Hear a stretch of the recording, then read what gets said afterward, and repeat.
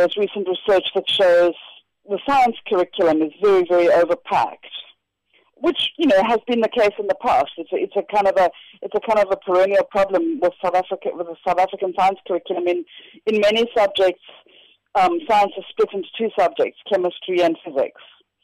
Our kids do that all in one subject, which means that it's very difficult for the teachers to teach in any kind of depth because there's an enormous amount of content in the curriculum. That, you know, it actually was also a problem in the previous curriculum, and there's recent research which shows that it remains a problem in the CAPS curriculum.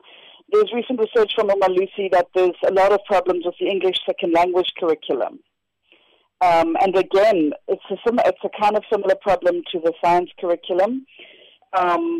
There's too much content specified, and so there's not enough depth. So there's a lot of text, but the learners don't do any very long text or any text in sufficient depth.